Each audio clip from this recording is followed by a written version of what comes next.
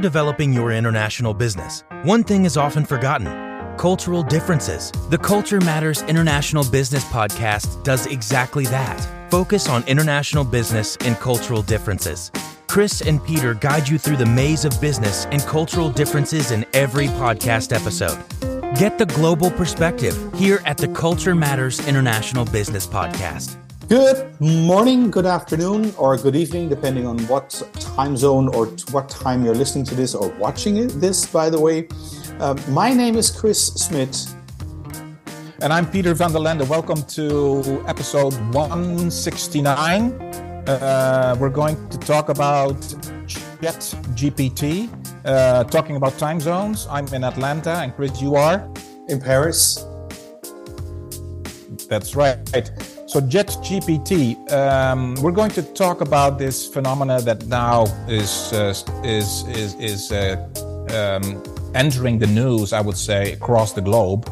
Well, we'll see about across the globe. But when we talk about ChatGPT, what is it that you understand it is, Chris? Okay, well, ChatGPT. We're going to talk about a few things here. So really, what is ChatGPT? Who will embrace it and who will not? And what the future will look like after or with even ChatGPT, or maybe its follow-ups, its heirs, if you want. And we'll also make some side steps related to AI or big data in a few sorts and forms. So what I think ChatGPT is as what I've read about it mostly, it's a chat bot. In other words, it's a chat machine, if you want. And for me, the big difference between ChatGPT and, say, Google is that Google is a search machine. Search machine is what is the capital of the Netherlands. That is a search. Answer comes back in Amsterdam. Now, what Google cannot do, and what ChatGPT can do, is if you ask what is the capital of the Netherlands, the answer comes back Amsterdam. If you then ask Google, is Amsterdam a safe city? Then Google is confused, because there's no sequence of questions. This is something you can do with ChatGPT. So you can ask, what is the capital of the Netherlands? Answer comes back, it's the Netherlands, it's Amsterdam. And then you can say, is it a safe city, without mentioning Amsterdam as such. So it becomes part of a conversation. I've played with it a bit, so we'll talk about that in a moment. What I've done so far, I've got articles back in Dutch, in English, in Spanish, and even in Russian, written in Cyrillic, evidently. But why not ask ChatGPT? And so what we did is we asked this chatbot, this machine, ChatGPT, write us an intro for Chat and GPT and cultural difference. So about this podcast. So what did ChatGPT come back with? Well, here it is. ChatGPT is a cutting-edge AI, artificial intelligence, language model developed by OpenAI, designed to create or generate human-like text based on the input provided. It has been trained on a vast corpus of text data and can respond to a wide range of questions and prompts with relatively high accuracy. However, it is important to keep in mind that as a machine, the machine writing this, ChatGPT lacks the cultural experience and nuances that come with being human. That is you and I, Peter, and the rest of the population. Cultural differences can greatly affect how language is used, for one, and how language is used and understood. So it is important to consider these differences when communicating with ChatGPT and interpreting its responses. And we will talk about this. Who puts in the information is also not culturally neutral. So what I did and what Peter did is, I call this a trip around the world. And basically what we've done, we've asked some friends of ours in terms of, do you know what it is? And what's your reaction to it? So a few countries here. Colombia didn't know what ChatGPT was. Argentina didn't know and had no clue what it was. Guatemala, no clue and didn't know what it was. Russia didn't know what it was. Mexico, we asked our Mexican VA, virtual assistant. He knows what it is, but he's not really familiar with it. And you asked a few people as well, Peter. I asked a few people as well. First, I mean, ChatGPT is in my mind, of course, not in my mind, I guess that's just factual, based on artificial intelligence. So you need a lot of data to make that happen. And ChatGPT then grabs information from whatever sources they can catch and then produce content for you. And that can be anything. So I played around with it as well. So for example, I wrote an article and asked ChatGPT, enhance it.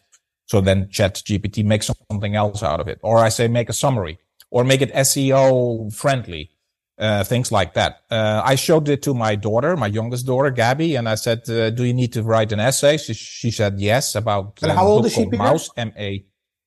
She is 14, almost 15. She's 15 next week. Okay.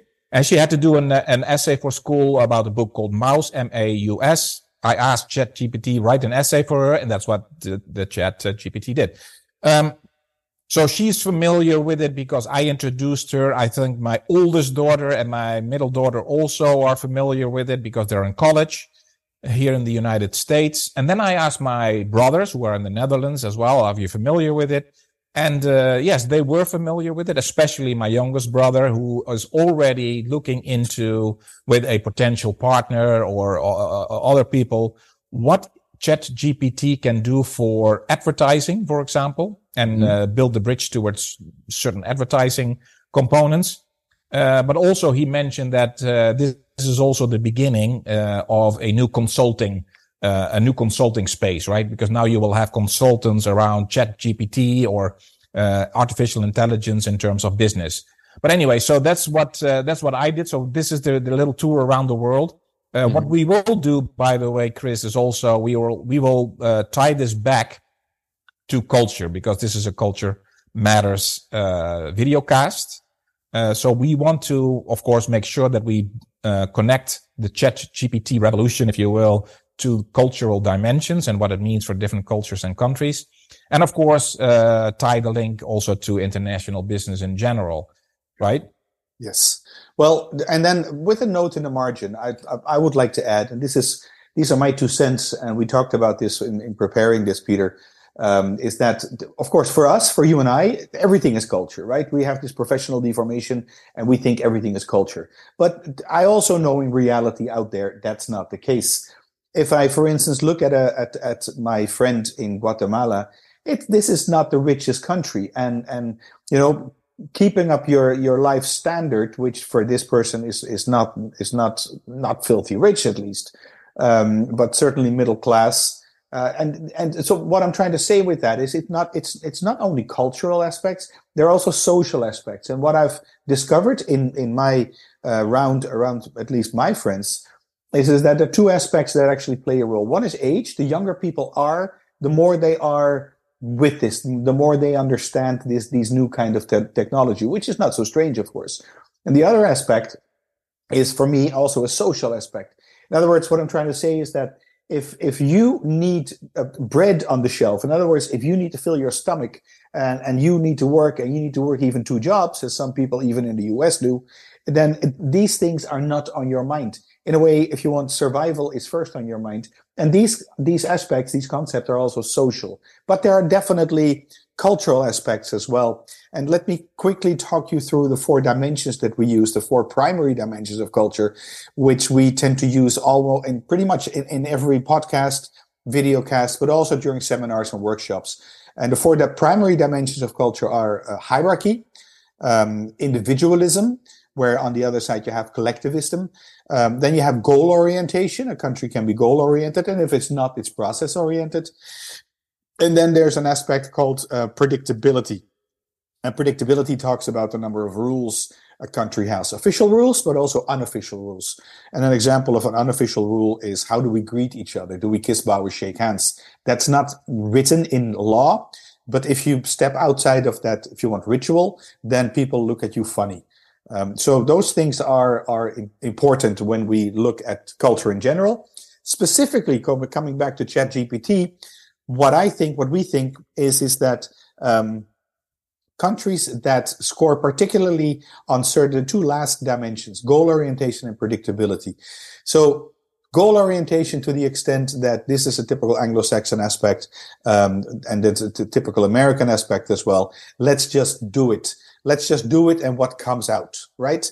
So those are high scoring countries, and they want to score and they want to win and be successful with this.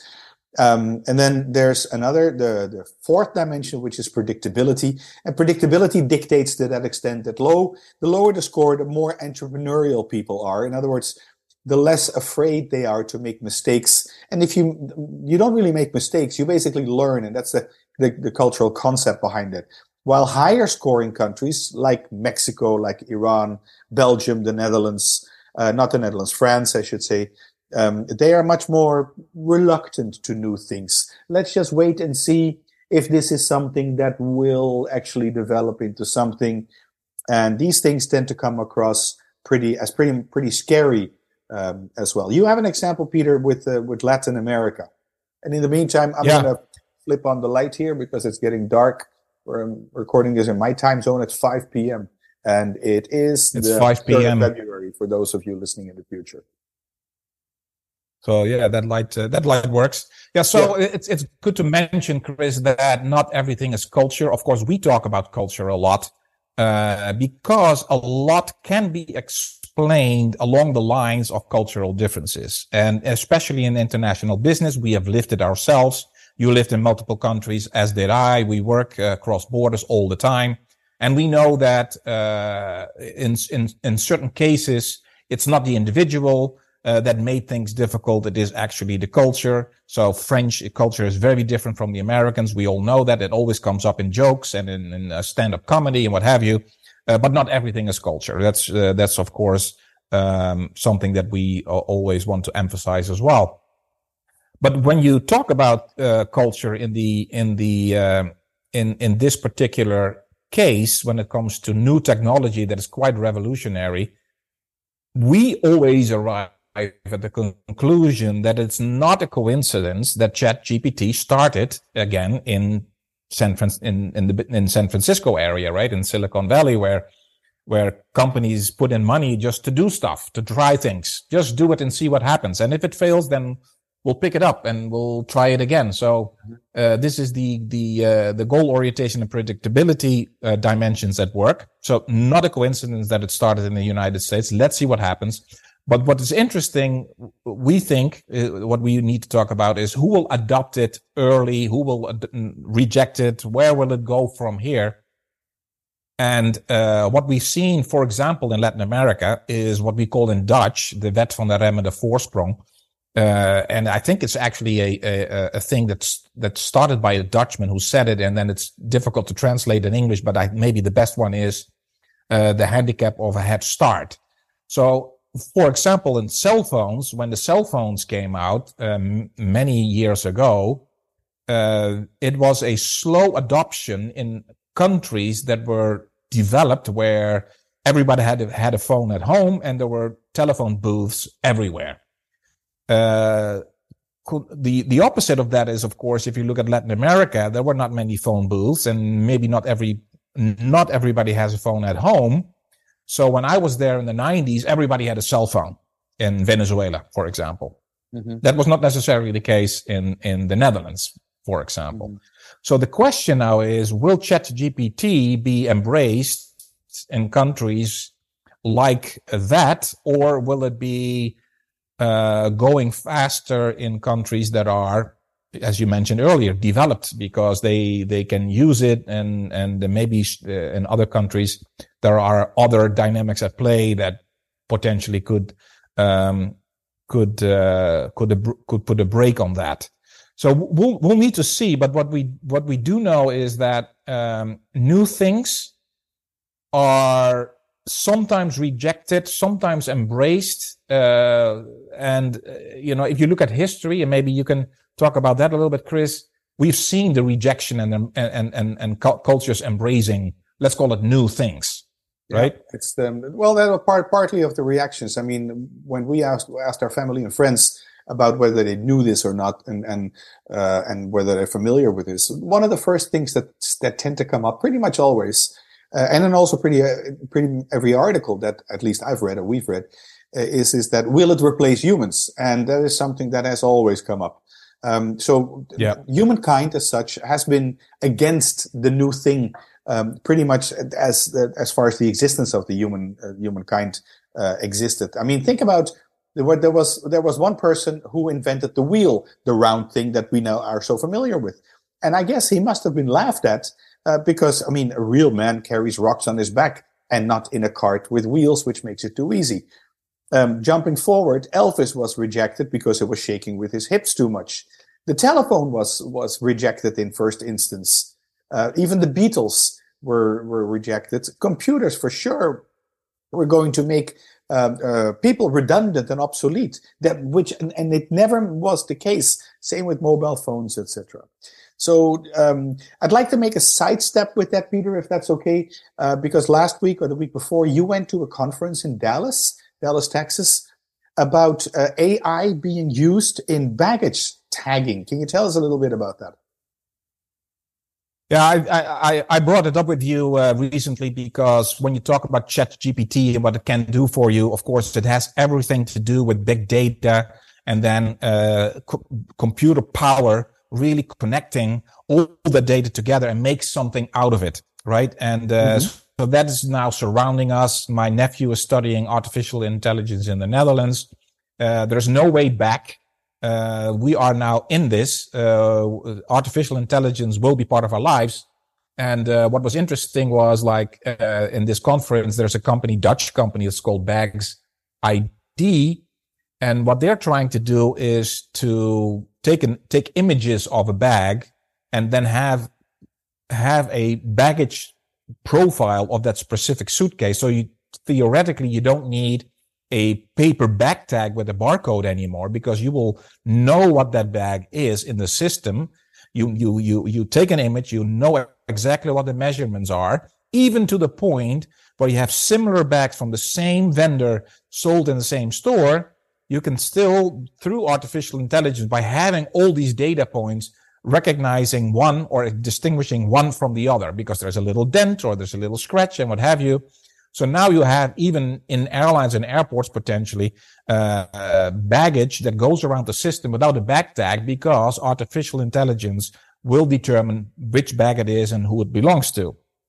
So here we are in this world where artificial intelligence will be part of our lives. And that leads me also to the flip side of that, right? So this may be very practical, handy to have artificial intelligence as part of our lives.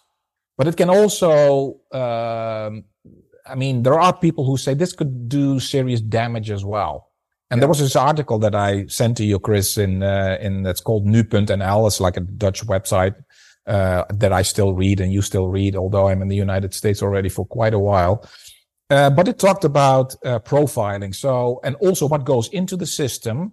So you need to feed artificial intelligence. And as soon as you do, then it will continue building on that. So, for example, if you have a news cycle that talks about a terrorist attack, and the terrorist attack, and it's described that this particular person was, and this is the article saying that, this is not me saying that this particular person had a turban on his head, which of course almost doesn't even make sense, but let's not go there.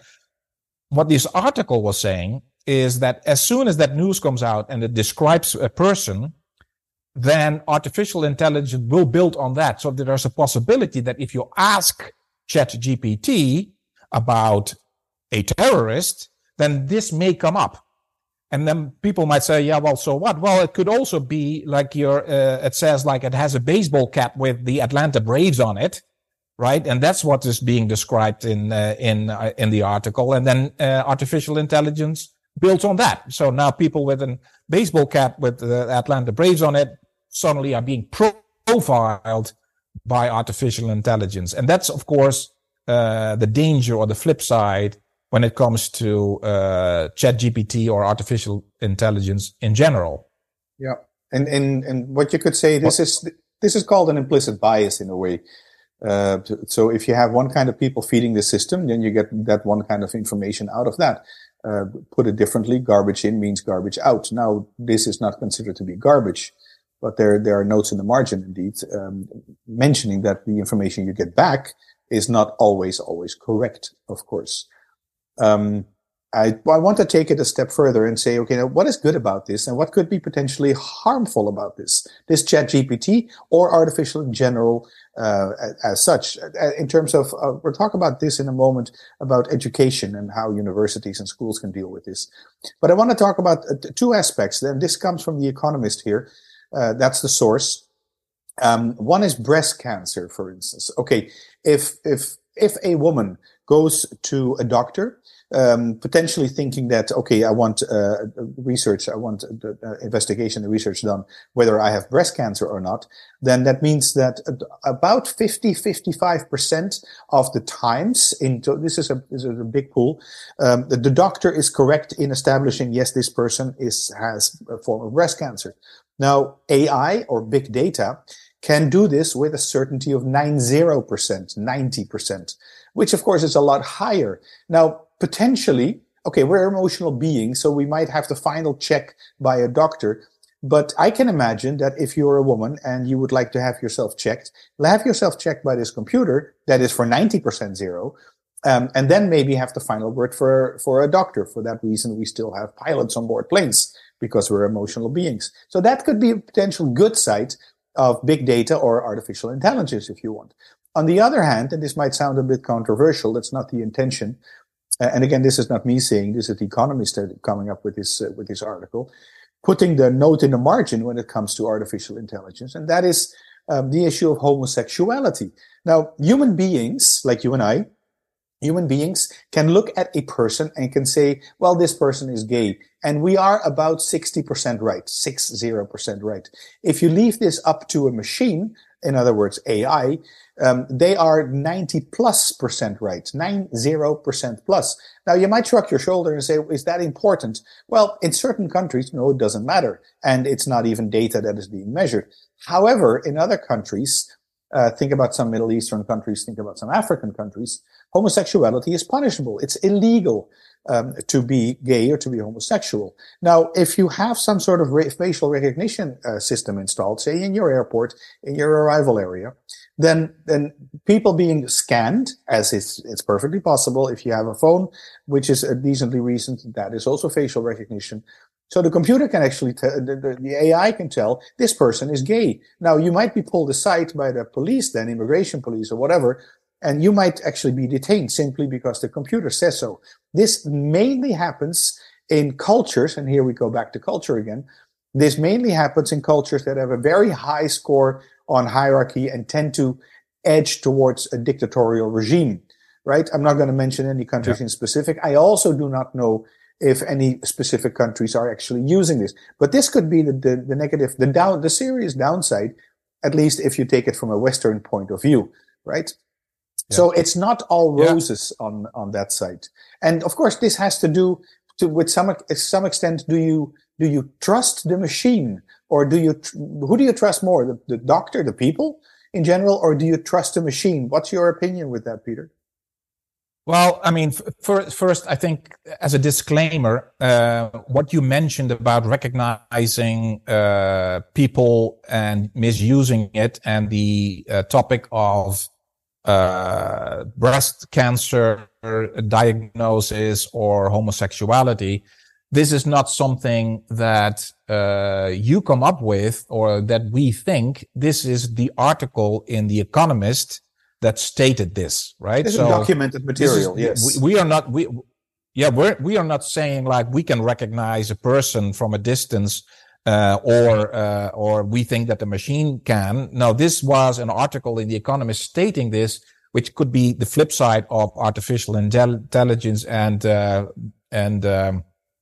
facial recognition, for example. As a sidestep as well, I work with biometrics for airlines and airports.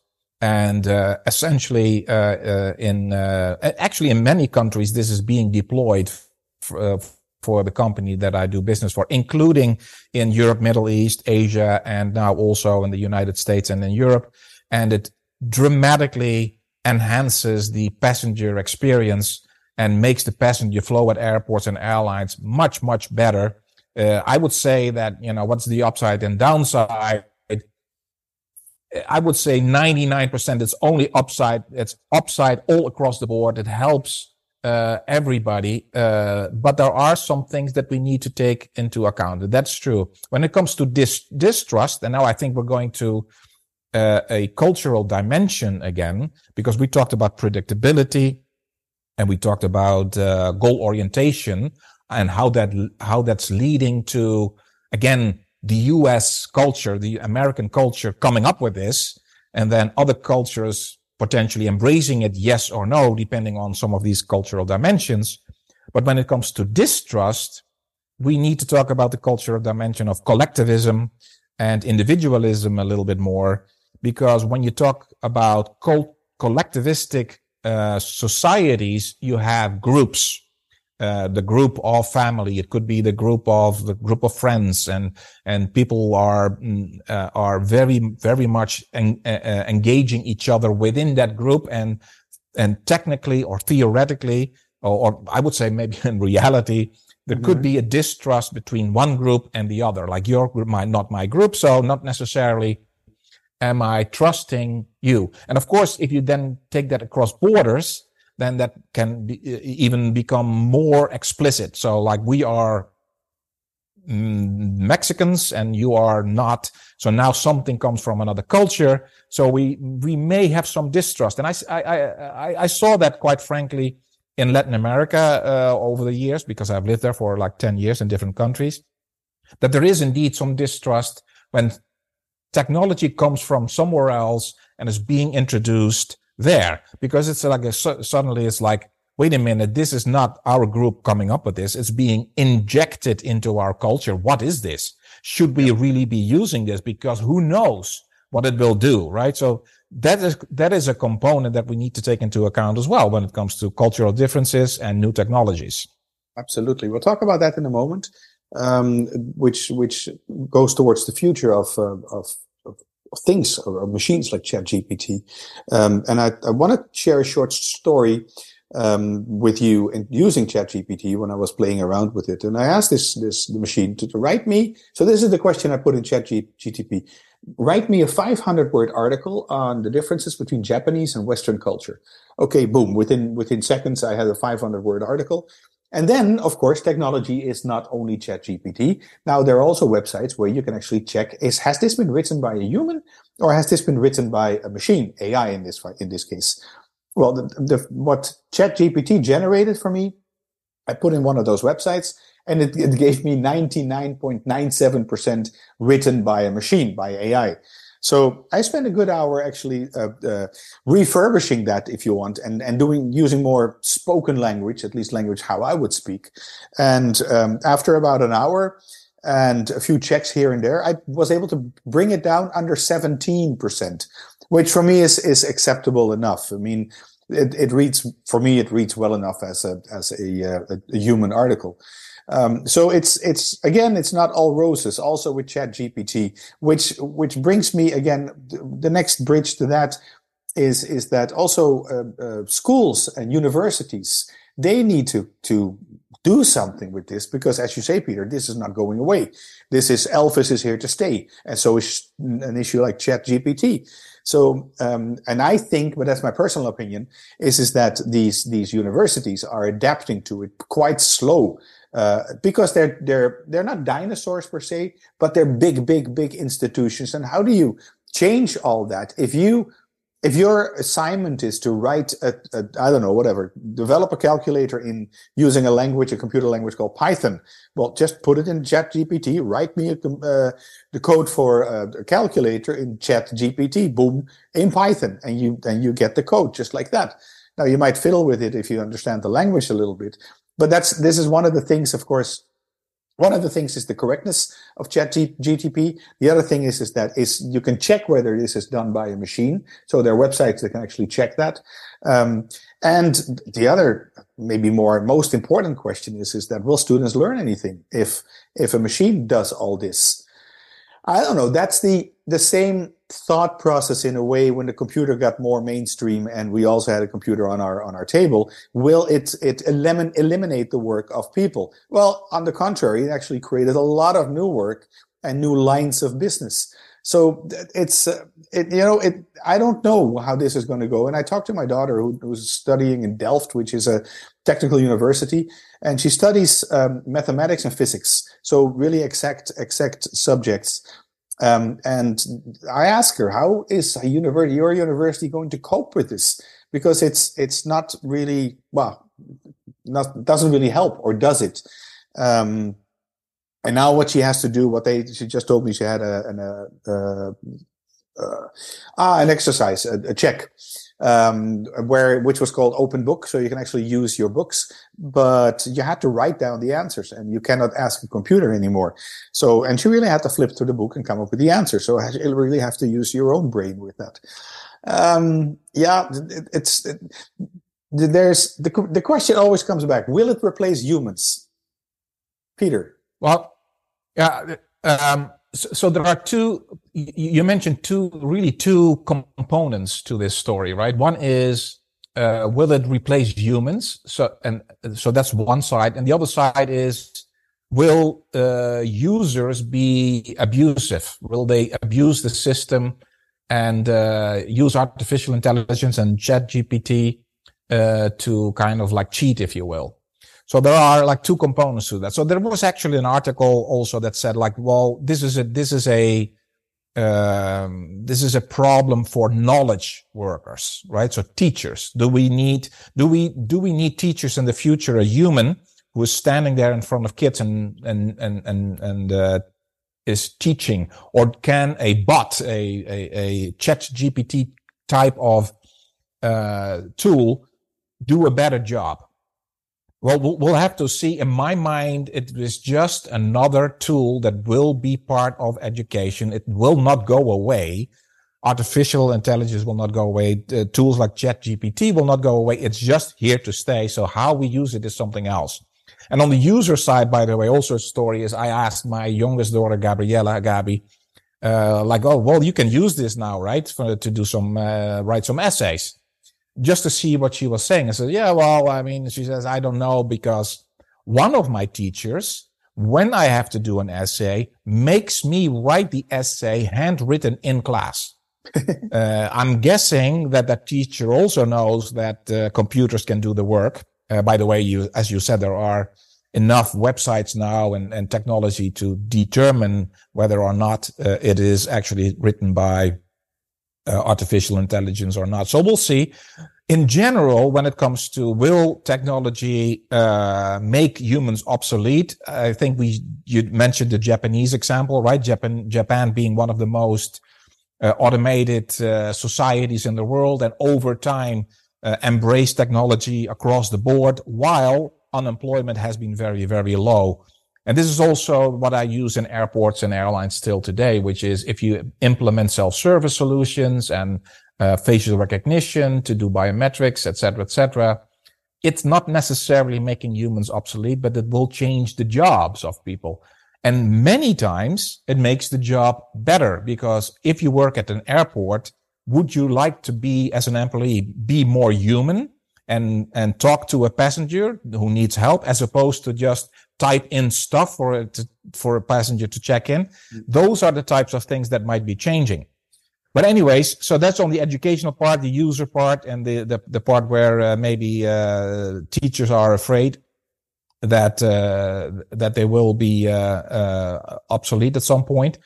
I think you wanted to talk also a little bit more about the dimension of predictability, right? Yeah, and this is what I think, at least, and this is our take on this. When it comes to educational institutions like, let's say, a bachelor degree or a master's degree of some sort at a university or college, to that extent. And I think, again, this is our take on when it comes to culture and the integration of this kind of new technology, is that the countries that relatively score low on predictability will adjust or adapt to this or integrate this, either or. They will not put it aside, because they also realize this is going to stay. And if you put it aside, if you don't embrace it, then people will do it. It goes underground. That's usually how it goes. And for instance, an example of low scoring countries are indeed the United States, the UK, Scandinavia in terms of Denmark, Norway, Sweden, potentially Finland and Iceland as well. And there will be a faster adaptation or integration of these kind of new technology, or typically this Chat GPT technology. I was actually thinking a nickname could be Cheat GPT as well, depends a bit how you use it, of course. And there have been some reactions around the world here. Again, this comes from a website. This doesn't come from us. Where, for instance, in Australia, the universities are changing the examination procedures back to table assignments. Pretty much like you said, your daughter has to write it with hand, and then memorizing some text becomes a bit useless. So in New York University, so in New York City, the tool is now even banned. So they don't know what to do with it, and then it will be banned. Of course, people will keep on using it. I mean, that's ridiculous. That's the same as banning alcohol. If you're under 21, you'll find somebody else who gets it, or get a fake ID or something like that. And last but not least, here, this comes from BFM TV, which is the French, one of the French national news centers, is that the education ministry, they're closely following this issue and the potential uses for it. In other words, they sort of take a bit of a distance and let's see if it develops. And indeed, France is a country that scores relatively high on this dimension of predictability. Now, we've given you some pros and cons of AI or ChatGPT in specifics. We've added a bit of a sauce over that. And of course, this begs the question to some extent, what's next? What's the future? So we solved that problem, didn't we? Well, maybe we did. As you mentioned, we talk about artificial intelligence, ChatGPT in general. We put the cultural sauce over it. Of course, we always want to tie it back to international business in general, right? Because what is the point of telling this story? The point of telling this story is that revolutionary new technology has a cultural dimension. It comes from somewhere. It needs to be adopted somewhere. It needs to be adapted, et cetera, et cetera. And so what we're saying is, if you are in the industry of revolutionary technologies and you are expanding across the world, you will encounter cultural differences and you will have to deal with the cultural dimensions you mentioned before, Chris. So if you're an American company and you want to expand into France, that has a cultural component, and vice versa as well. That's why we are talking about culture and technology. And of course, we asked ourselves as well, right, Chris, will we become obsolete? Do we really need a Culture Matters podcast in the future if we can just ask ChatGPT, or for that matter, maybe over voice, right? At some point, it might be replaced by a voice as well. We have the Echo and Alexa and Siri already asking questions. I do it all day long here in my house. So what we thought, like, will it become obsolete or not? Instead of us coming up with the answer, of course, we ask ChatGPT, evidently, will the Culture Matter podcast be obsolete, right? So I'm going to put on my glasses and I'm going to read to you, Chris, what ChatGPT told us. Oh my God. And it's good news. Oh. It is good news. It is good news. It is good news. So what ChatGPT tells us is, no, artificial intelligence is unlikely to make the Culture Matter podcast obsolete. Although artificial intelligence technology is advancing rapidly, it is still limited in its ability to understand, analyze, and generate content in a way that truly captures the essence and context of human culture. Podcasts, with their human hosts and guests, provide a unique perspective and a human connection that artificial intelligence is unlikely to replicate in the near future. Yeah. We're safe. That's the scary part. It says here near future. Chris, that artificial intelligence will enhance it. Yeah. It's the scary thing still is it is in the near future. So in the far future, far away future, who knows? So, well, in a way, that's good news indeed. And with that good news, we'd like to part. And hopefully this was to some extent enlightening. And again, what we try to do is take the cultural view of something that is really, really technical. And usually technology is seen as quite neutral, which in the end, it's never. Nothing is culturally neutral. I think we are absolutely convinced of that. And if you have a little bit of experience with different cultures, you most likely will agree with us. All right. This was the number 169 podcast/videocast. If you have not subscribed to this podcast, you can please do so. You can do so on iTunes. You can give us a rating there. That will be good, at least good for the visibility. The same you can do in YouTube, where you can look at us and, you can look at us, stare at us from different angles as well. The music you hear in the background is from Bensound. At least that's the podcast. My name is Chris Smit, and who are you? I'm Peter van der Lende. We'll see you next time. We have to come up with a next subject. I think this was a great topic, Chris, and I think we will be back in a couple of weeks, right? We'll be back in more or less 2 weeks with another episode, another podcast, another video cast. And 2 weeks ago, in episode 168, we talked with Heather Hansen, an American living in Singapore, and we talked about the subject of culture and language, how people implicitly judge you or label you if you have a certain accent in no matter what language that is even. So make sure you check out that one as well. From here, from Paris and from Atlanta, we wish you a nice continuation of your day or what's left of it. Take care. Bye-bye. Overlooking cultural differences when you're developing your business internationally can be the biggest mistake you can make. Let Chris and Peter help you avoid those mistakes. Get in touch now. Go to culturematters.com.